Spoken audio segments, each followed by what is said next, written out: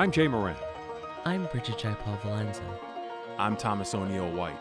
I'm Angelique Preston. And I'm Lorenzo Rodriguez. This is What's Next? A dedicated hour to have important conversations about the issues facing the marginalized and underrepresented communities of Western New York and Southern Ontario. We're going to have some real healing. We've got to have space to tell some uncomfortable truth. What's Next continues our mission to discuss race, equity, and the common concerns of Buffalo's East Side and beyond. In the suburban area, everywhere, we must work and teach our children.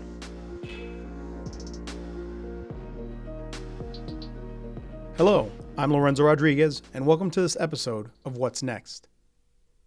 Back in September, we aired an episode that was taped on location at the Reinstein Woods Nature Preserve near Depew. Our tour guide was the very knowledgeable Marcus Rosten. Marcus is a self-proclaimed black birder and an environmental educator in the Western New York area. Our trip was originally 3 hours long, and after our first hour of highlights aired, we felt we had to hear more from this immersive and informative experience.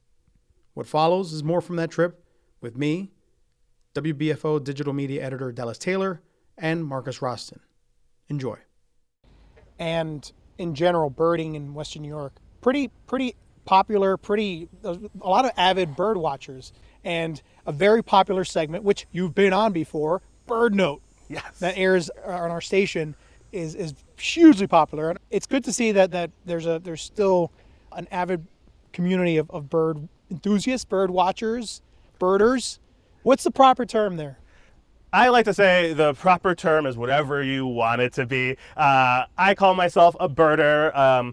People say they go bird watching, just as valid. I like to keep people identifying however they want to, but birder, bird watcher, both totally valid terms. And yeah, here in Western New York, we do have a pretty robust birding community. Thankfully, I think it's because we are in such a globally significant, important bird area that we have a lot of people engaged in the birds that come through. We are blessed with the natural resources of Western New York, being right here on the shore of the Great Lakes, and in between two Great Lakes of the Niagara River, just great opportunities for birding. And it's great that the community has taken a love for the birds just as strongly. We got some other sounds coming in to join the chorus.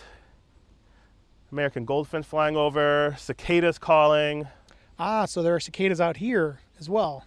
Yes. Prior to this, I was in Washington, the Washington, D.C. DMV area, and boy, did I get introduced to the cicadas out there. I was down there for the massive brood, the big 17-year hatch, 17-year one, and I was thoroughly underwhelmed. I'm not going to lie. They were in a lot of parts. You could see them, but I had been told horror stories that they'd be on cars and everywhere you walk, you were crunching into one, unfortunately, because it was this massive brood. It did take the news media by storm. Yeah. But you still saw them, and you saw their I guess what the exoskeleton that they molted out of. The exuvia that they'll leave, attached to trees as they hatch out from their early juvenile stage where they exist underneath the soil. They have their fun down below, right? And then they come out like up. Zombies. They go to sleep. They hibernate for years. And then come up the treetops and just scream at the top of their lungs. Is that their mating season? Or is that's their arrival into the world and just, hey, here we are? The whole point, get up there, get to the top of the tree, start screaming out. You're looking for mates. The whole point is just to mate, lay your eggs so you can have more babies underground, and that is the whole point of being an adult cicada. So does Western New York have that wave of 17 years as well, that brood? There are a bunch of different species of cicada. There are annual cicadas that do that process every year, but we also have the same 17-year cicada hatch that happened, with everybody else. Not nearly as loud as the central eastern seaboard area. Yeah, I've seen videos of the extreme cases where it's just, like I said, a whole car covered in them. But now I did read though that there's concerns about climate change and that affecting their brood cycles.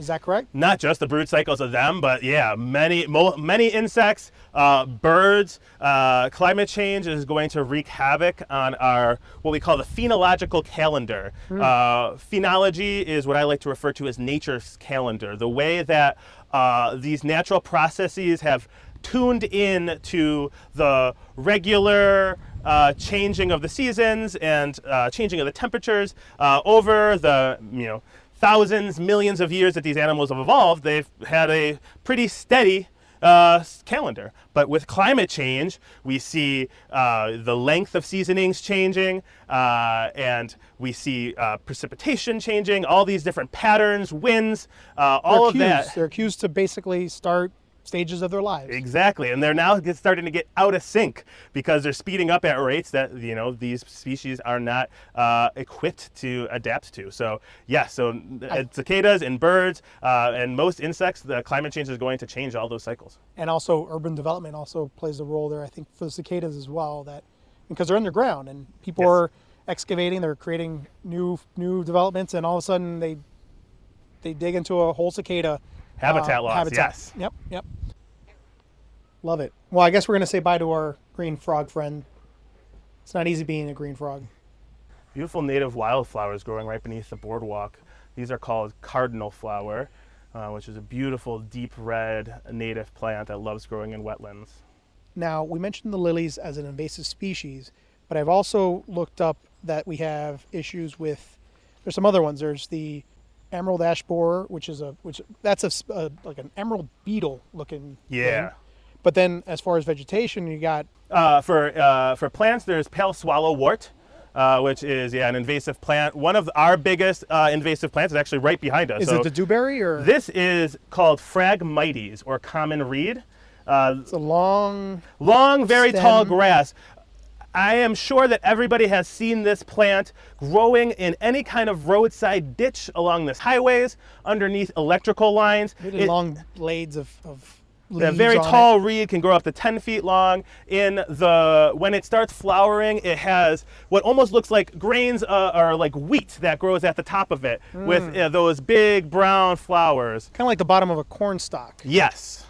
So that is our one of our most I was going to say dangerous invasive species, but one that we are working to manage the most. Invasive plants, what they are, an invasive species is a species that isn't native to the area, so is usually brought from somewhere else, and it has a negative effect where it grows. So it either negatively affects the environment, negatively affects economics, or it negatively affects human health. Could have toxins for the animals themselves also? Yes. And what Phragmites does is it grows so dense in monocultures that it completely crowds out wetland areas, not allowing any other plants like cardinal flower to grow.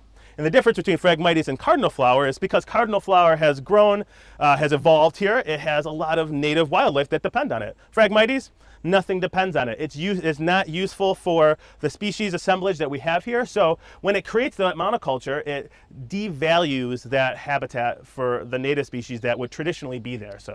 And what's being done to combat these invasive species?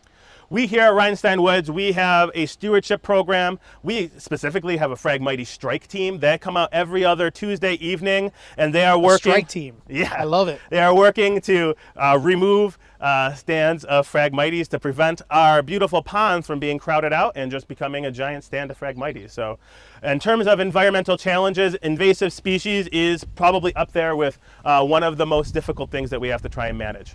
Thank goodness we have Phragmites, Team 6. Yes. Which you can join if anyone is interested. We have, a very strong volunteer program here at Reinstein Woods, and with large challenges like invasive species management, Phragmites, it's all hands on deck to try and take it over. You can see here Phragmites growing off the side of our boardwalk, and this other plant that is growing in between it, which also looks like a grass, but right now that grass has a puff of flowers at the top. This is called a rush. That is a great native plant that grows in the same wetland areas that you can see Phragmites is starting to take control over. Oh, wow. But rush actually feeds native wildlife, where Phragmites does not. And that's everything from white-tailed deer to birds, insects that create relationships, symbiotic relationships with these plants over millennia. So all of that gets lost when that plant is replaced with a plant that evolved with a whole other set of species on a different continent. So do we know how these species get here? It's a variety of reasons. The lilies were brought by They were Mrs. a Reinstein. beautiful horticultural plant that people like growing in their ponds, and they just escape into the natural environment. I believe Phragmites was also brought as a guarded plant, and then it just escapes into natural areas. We're also standing beneath some dead ash trees. So you mentioned the emerald ash borer. So these trees, we're looking at small trees, but they're standing and unfortunately dead. Barren. And the emerald ash borer was actually brought over in a shipping crate. A shipping crate that came into the New York City area happened to have a borer that was inside of that wood. Native of what area? It's native to Eurasia. I forget specifically, but I believe it's from the Asian continent.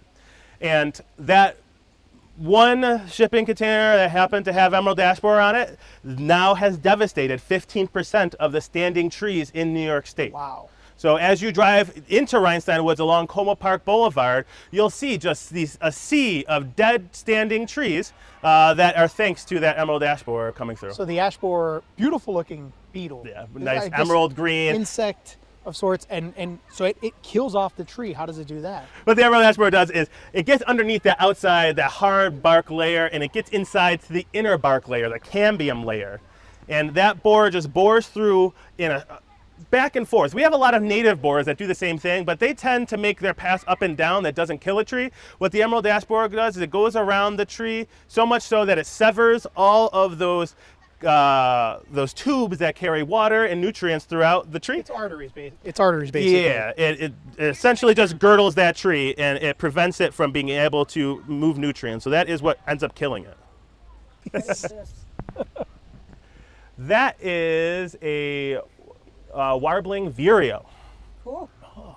Wow, you've got quite the equipment there, ma'am. That is quite the lens. Gotta learn how to use it. That's a beautiful photo. Yeah. Yeah. Nice spotting. We're here with WBFO, NPR's member station. Have you frequented Reinstein Woods a lot, or is this? Yes. Yeah. I come here quite often. And what brings you to Reinstein? What's the main draw? It's peaceful. It's quiet most of the time, and taking photos. A lot of nice wildlife, deer, amazing amount of birds, spring migration, that type of thing. So, yeah. I'm sorry for springing this impromptu conversation on you. What's your name, if I may? Debbie Rich. Well, thank you, Debbie. Thank you. Thank you so much. Good luck bird watching. Thank you. Oh, look at this critter. We got a little fuzzy caterpillar. Oh yeah. This looks like a tussock moth caterpillar. So much like the birds, do the insect population have kind of a similar, you said it earlier, I'm trying to remember. Phenology? Phenological calendar, if you will. Calendar. They do. They have their own. You think about how monarchs are probably one of the most common butterfly that comes to mind. They have to time their migration. If they get here before there are milkweed plants for them to land on and feed on, then they have no food. So insects have migrations, they have timings. If an insect comes out too early and their food source hasn't yet emerged, because their food source might be timed to light schedules, which doesn't change as much through climate change, whereas the insect might take its cues from heat and that changing, which is changing with climate change. So insects, they have those same calendars that are in danger of are falling out of sync as well. And also, they could just end up being early prey for if they coincide with another animals or birds' phrenological calendar, then they might be easy prey. And then you start seeing, if those calendars get out of sync, you start seeing chain reactions. Birds, they time having their young with big pulses of insects. all birds, when they're growing up, they require nice, soft protein packets of food, which most of our birds rely on caterpillars for feeding their young. If those birds get to a location too early, have their young, and don't have the exploding caterpillar insect population to feed them, then those young are going to go hungry. So you start seeing how if the caterpillar's calendar gets off, it starts throwing off the bird's calendar. Everything that interacts with the bird starts getting thrown off. So it's these chain reactions that is really at risk of being changed with climate change coming through.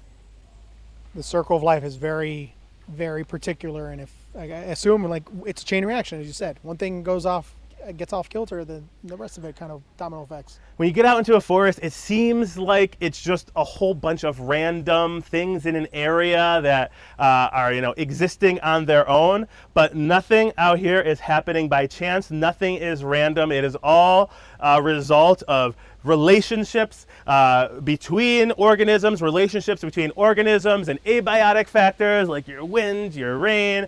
So all of that is very much reliant on each other. When you start pulling at the string of one organism, you start feeling the web of life responding to it. So yes, all of these things are very intimately tied to each other and are tied to an environment, an ecosystem that evolved and changed very slowly, typically over hundreds of thousands of years, and we're now accelerating that change on a scale that is going to start throwing off calendars.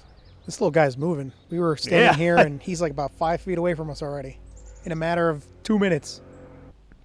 I forgot to mention earlier that we are joined by my colleague and digital media specialist, Dallas Taylor. Dallas, say hi to the folks of What's Next. This is wonderful, my first time being on the program. It's wonderful to be out here in Reinstein Woods and enjoying the nature. And like you were talking about before, Marcus, how if you pull one part of nature, it affects the whole thing. Like nothing is random. And I was just saying that's kind of a symbolism for just our community itself here in Western New York. If you tug at one part, you notice how everything else starts to come together and almost defend it in a way. People forget how interconnected everything is, and that's the thing I always keep harping on, is everything affects something else, whether it's here, whether it's down south, whether it's hundreds of thousands of miles away in another country, in another continent. It's all one ecological system. We're on one greenhouse.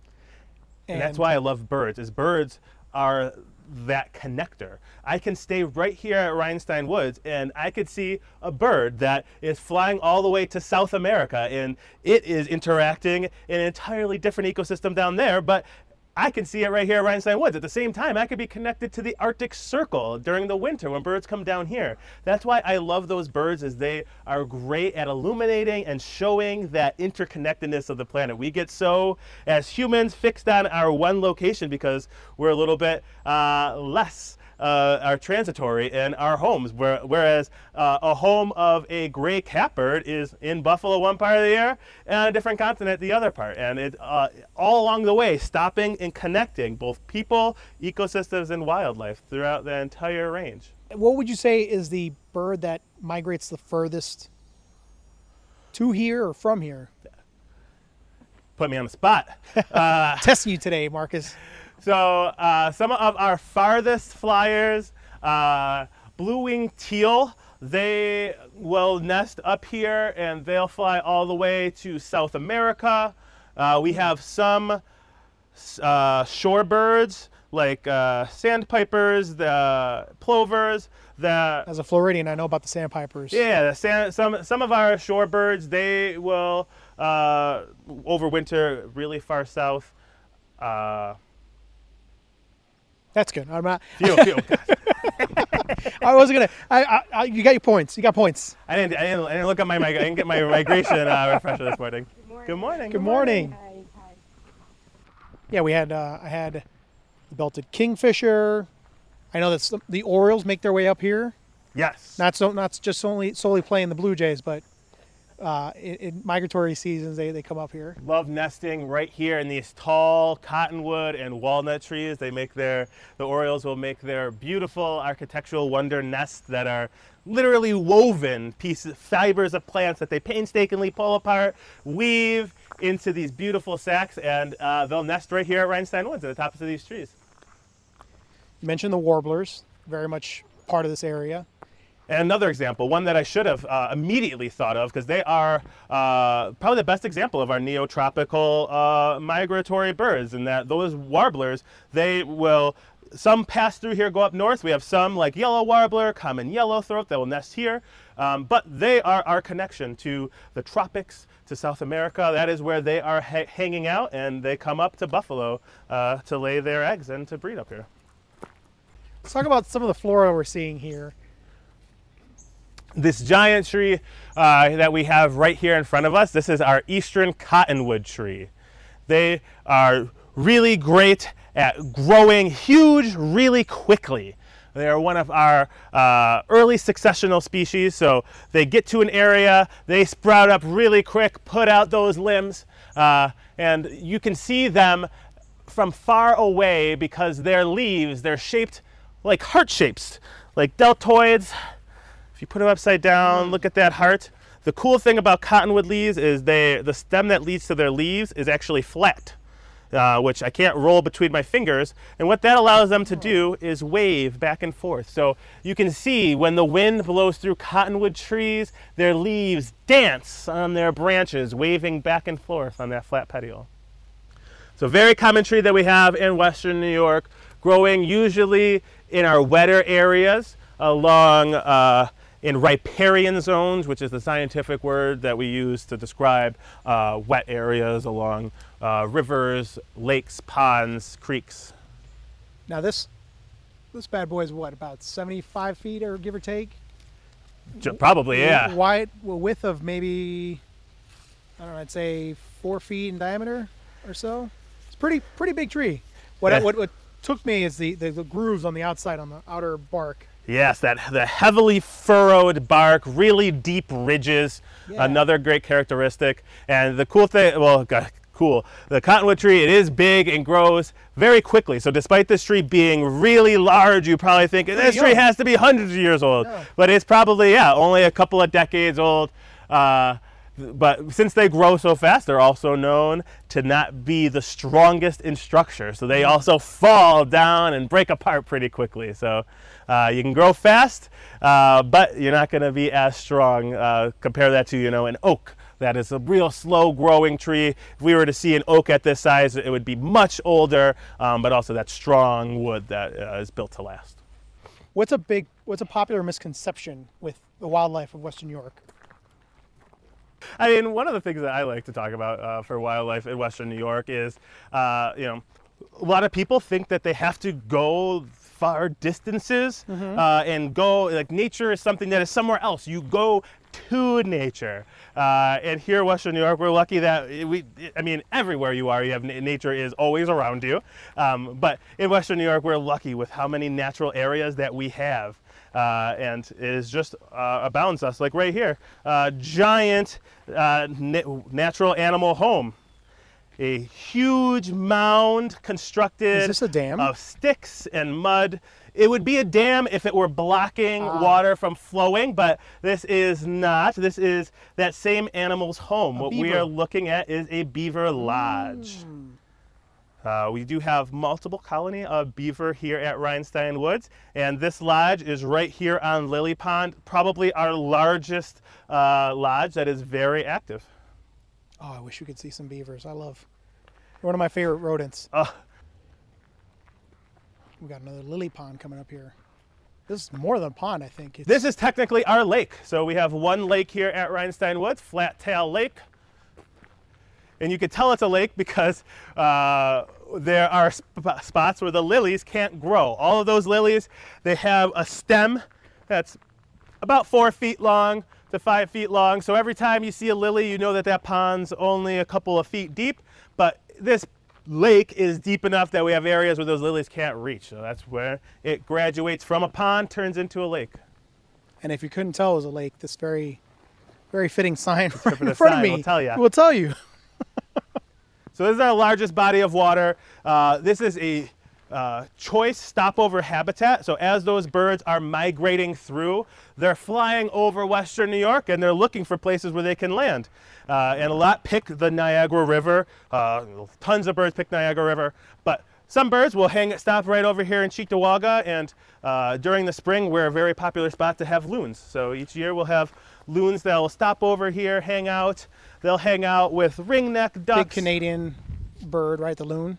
I don't want to give them all the credit. We got loons here in New York State, but you got to go up to the Adirondacks really to see them in their breeding range. But they are, the loony. They are very just a fun. They live up to their name because they look like a odd bird, do they not? They do look like an odd bird, but they are one that I call them like an iceberg, where you'd be surprised how big and imposing those loons are. You're really only seeing about 10% of that bird. The rest of it is huge underneath the water, and they have those bills that mean business, and they are fishing machines. I would not want to get up close into the face of a loon.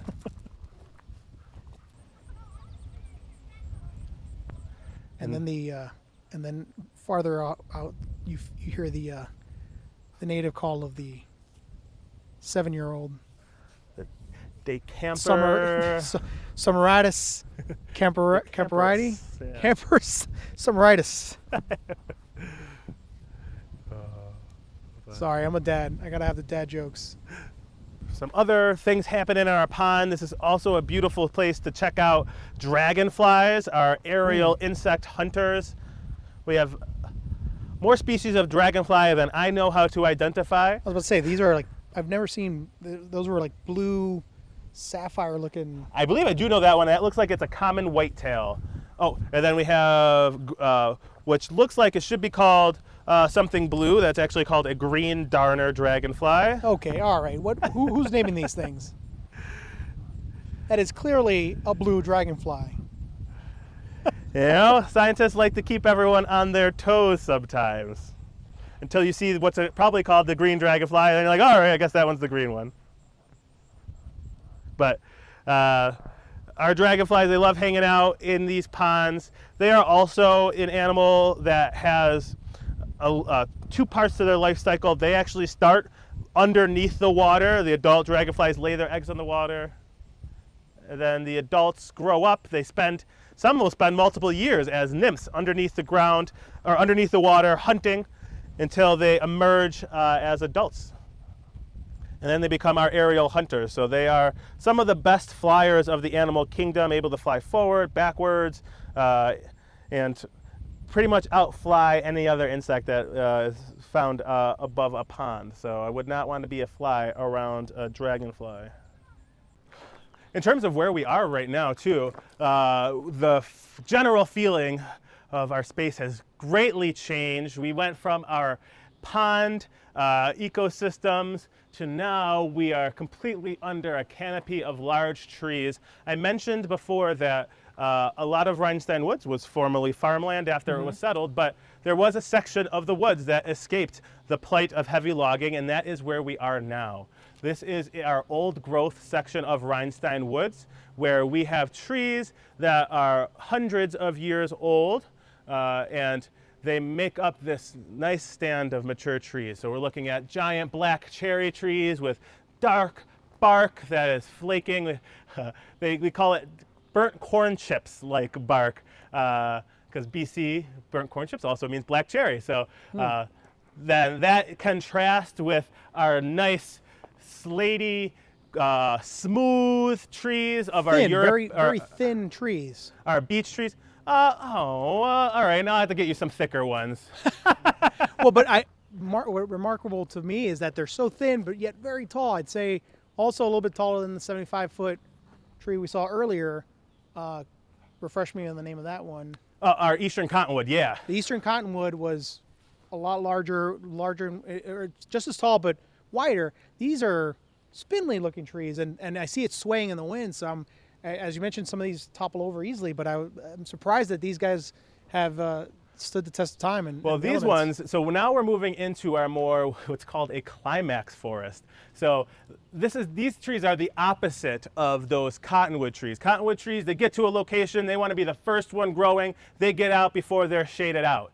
these trees are climax, are beech trees, are maples. These ones can grow in shade, and they take a long time to grow, but they grow nice and big, and that is what creates this nice forested habitat. So these ones, while some get as big as those cottonwood trees, these woods are a lot stronger, denser, and designed to grow a lot longer. We actually had here at Reinstein Woods the largest beech tree in New York State, what's called a champion beech tree. It's actually just around the corner from here.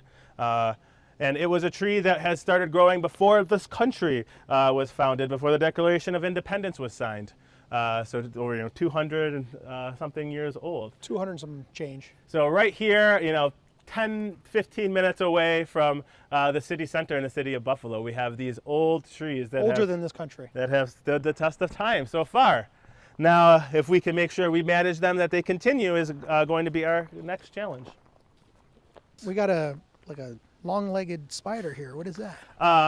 Its formal name is called a harvest man, but those people might know it more commonly known as a daddy long legs. But yeah, it is I was on the right track. It's a spider-like creature with those long, little bead body with those long legs. Big bulb body, and then just and there's a few of them actually. Ooh, wow, there's. Yeah. I have to admit I'm quite the arachnophobe. I'm growing to Technically, I don't think they're arachnids. No. Yeah. So they're spider-like. Spider-like. Oh well, look at that. Yeah. So Right, so I shouldn't fear them. Still wouldn't want one creeping all over me. That's fair. And that's where I like to talk to people, about those generalized animal fears. And it's one thing to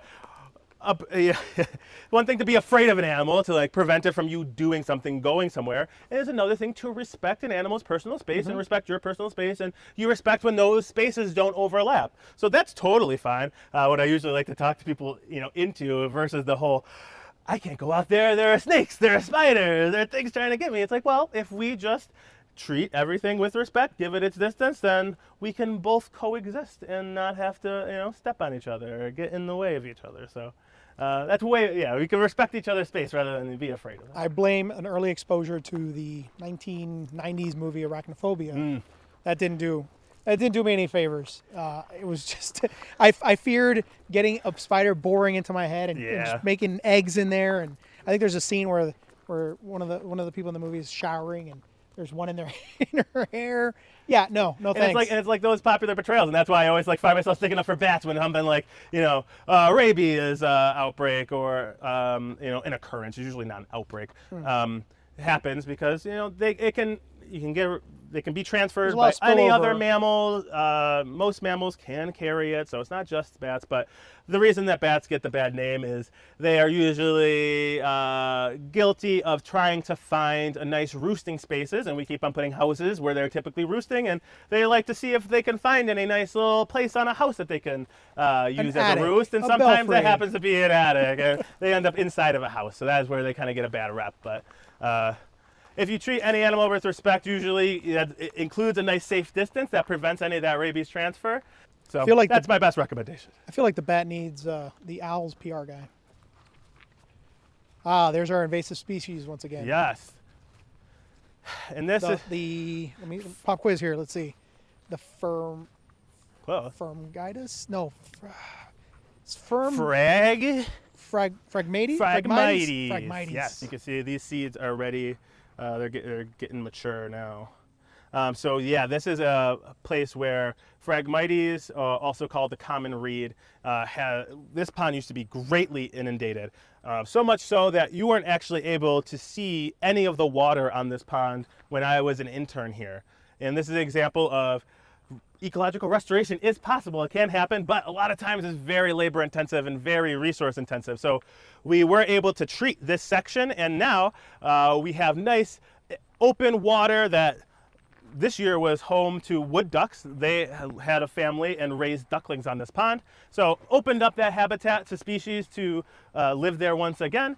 But as you can see, it's still growing all along our edges. It's only a matter of time unless we stay on top of it before it starts taking over again.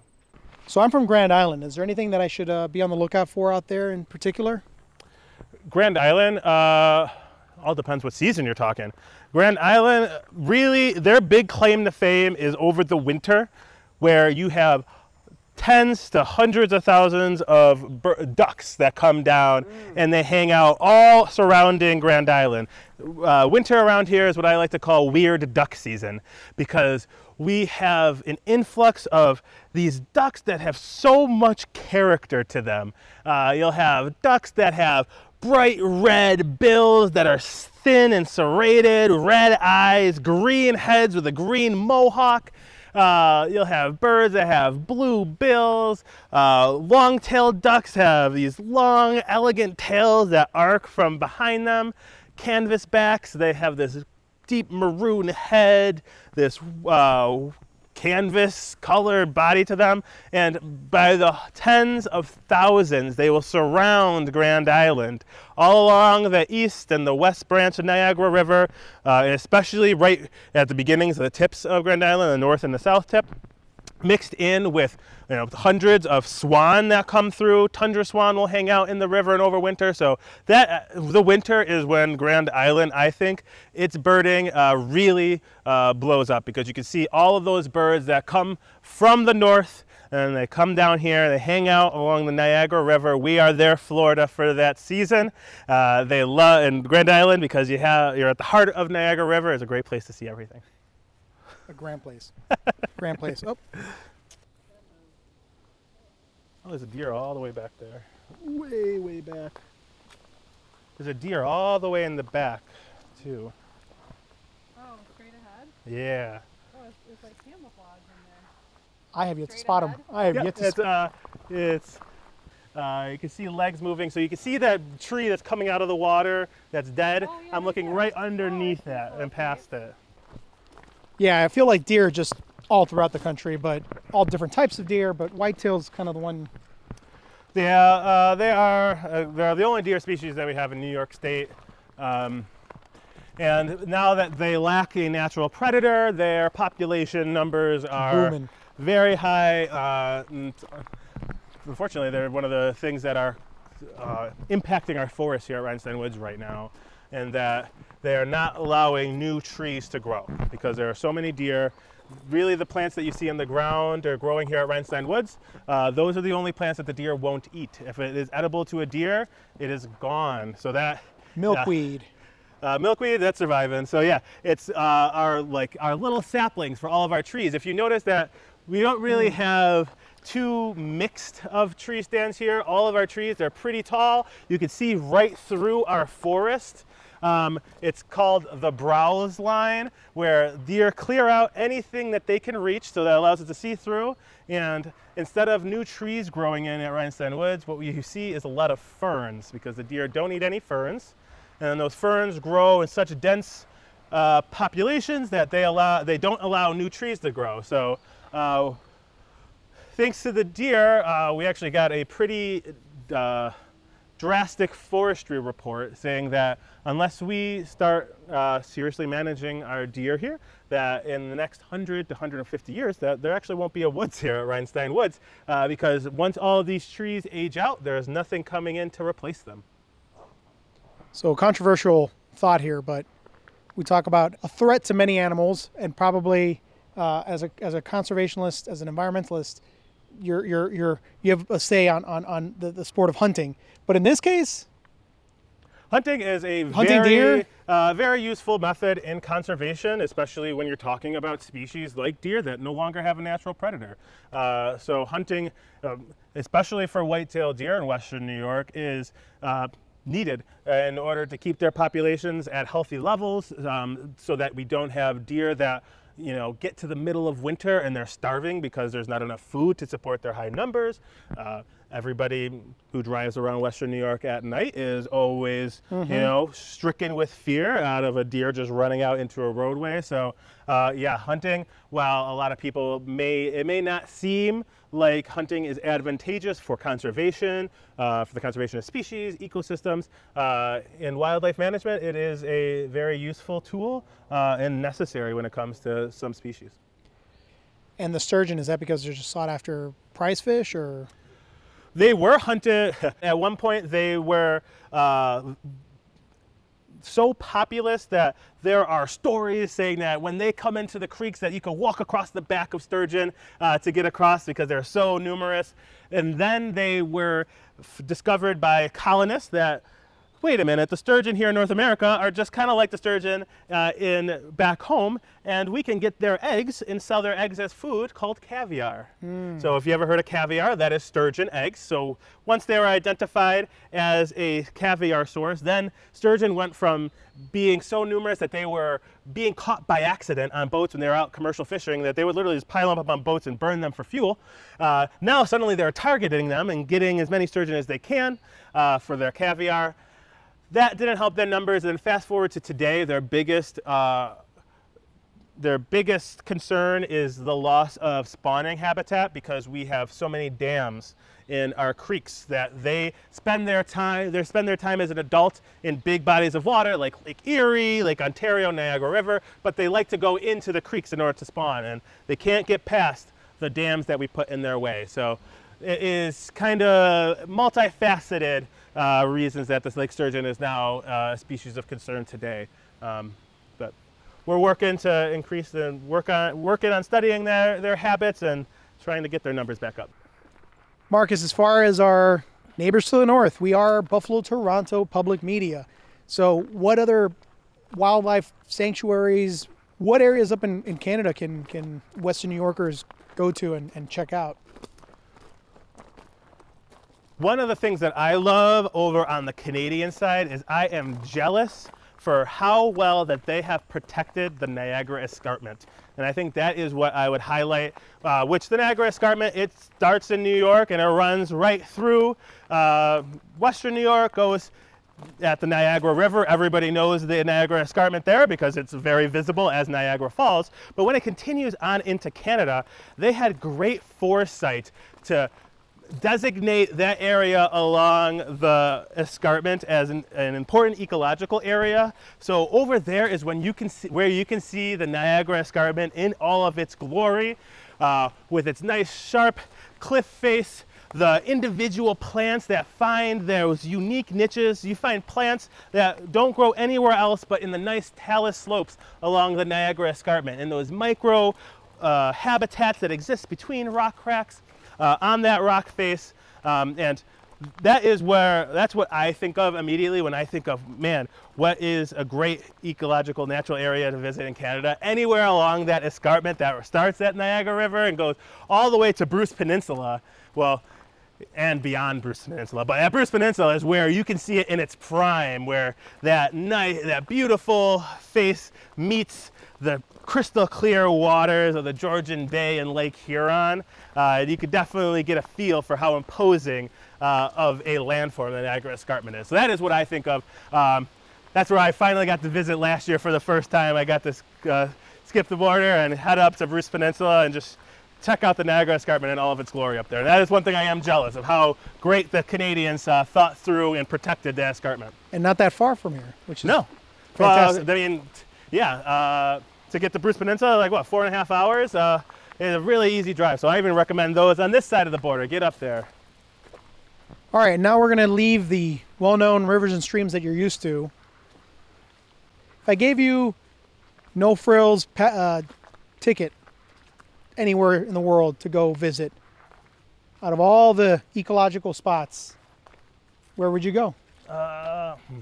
Great question. So I got a blank check to go anywhere I want. I think that I would then opt to pick our most remote areas. So I think I would actually head down to either Antarctica, so get a new view for that drastically different ecosystem, climate, and landscape, or I'd opt for the North Pole. So I think if I have a blank check, I'm taking as much as I can. I'm getting to those remote places. You don't get enough cold up here in Western New York and Buffalo. You have to go to Antarctica. I want it to be colder. That, or I guess, yeah, or some nice tropical island like Palau, or one of those really remote wild places. So I think that's where I would go if I had that blank check, to see how different, to get as different as I can from our temperate woodland as possible. A little placard on Dr. Reinstein.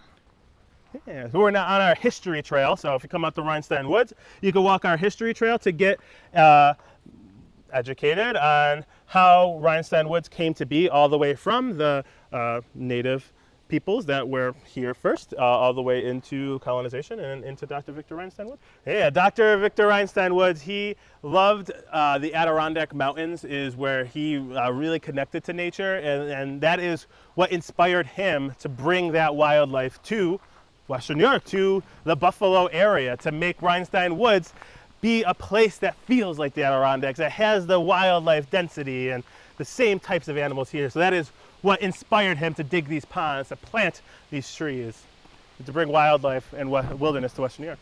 So how many of the ponds are they all man-made? All of our ponds, all 19 ponds and impoundments are done by Dr. Victor Reinstein. We have one really small stream that runs through the center of Reinstein Woods. It's a tributary of Slate Bottom Creek, which is a tributary of Cayuga Creek right over here. But otherwise, all of the ponds were dug by Dr. Victor Reinstein. And lakes were there? No, lake was also Lake 2. Lake was also. Yep, wow. he dug that. He dug Flat Tail Lake. Impressive. Now a lot of Cheektowaga is a natural wetland. Where we are, is the former, as the glaciers retreated, left this land nice, low, and flat, and in between a bunch of streams like Cayuga Creek near us. So a lot of Reinstein Woods was historically wetlands and wet areas, but they did not have the ponds and the lake that it had here before. So yeah, you can see right here is where all the red pine take over, and then a red-bellied woodpecker taking advantage, climbing up one of those trees, which Reinstein Woods, great place to also see woodpeckers. We have 7 species of woodpecker that can be seen here throughout a given year. This one is one of our more popular ones. It's called the red-bellied woodpecker. And if you were to see it in person, what you would see is actually a red head. And you think, why is that not called the red-headed woodpecker? I don't ask those questions anymore. Because scientists are silly. I met the blue dragonfly. Yeah. I'm sorry, the green dragonfly. Yeah. I don't ask those questions anymore. But the red-bellied woodpecker has a nice red mullet on a nice white face. Its back is covered with black and white, almost lattice in pattern. And its stomach is actually white. Unless you are holding the bird in your hand and you look right between its legs, it has a nice rosy color to it.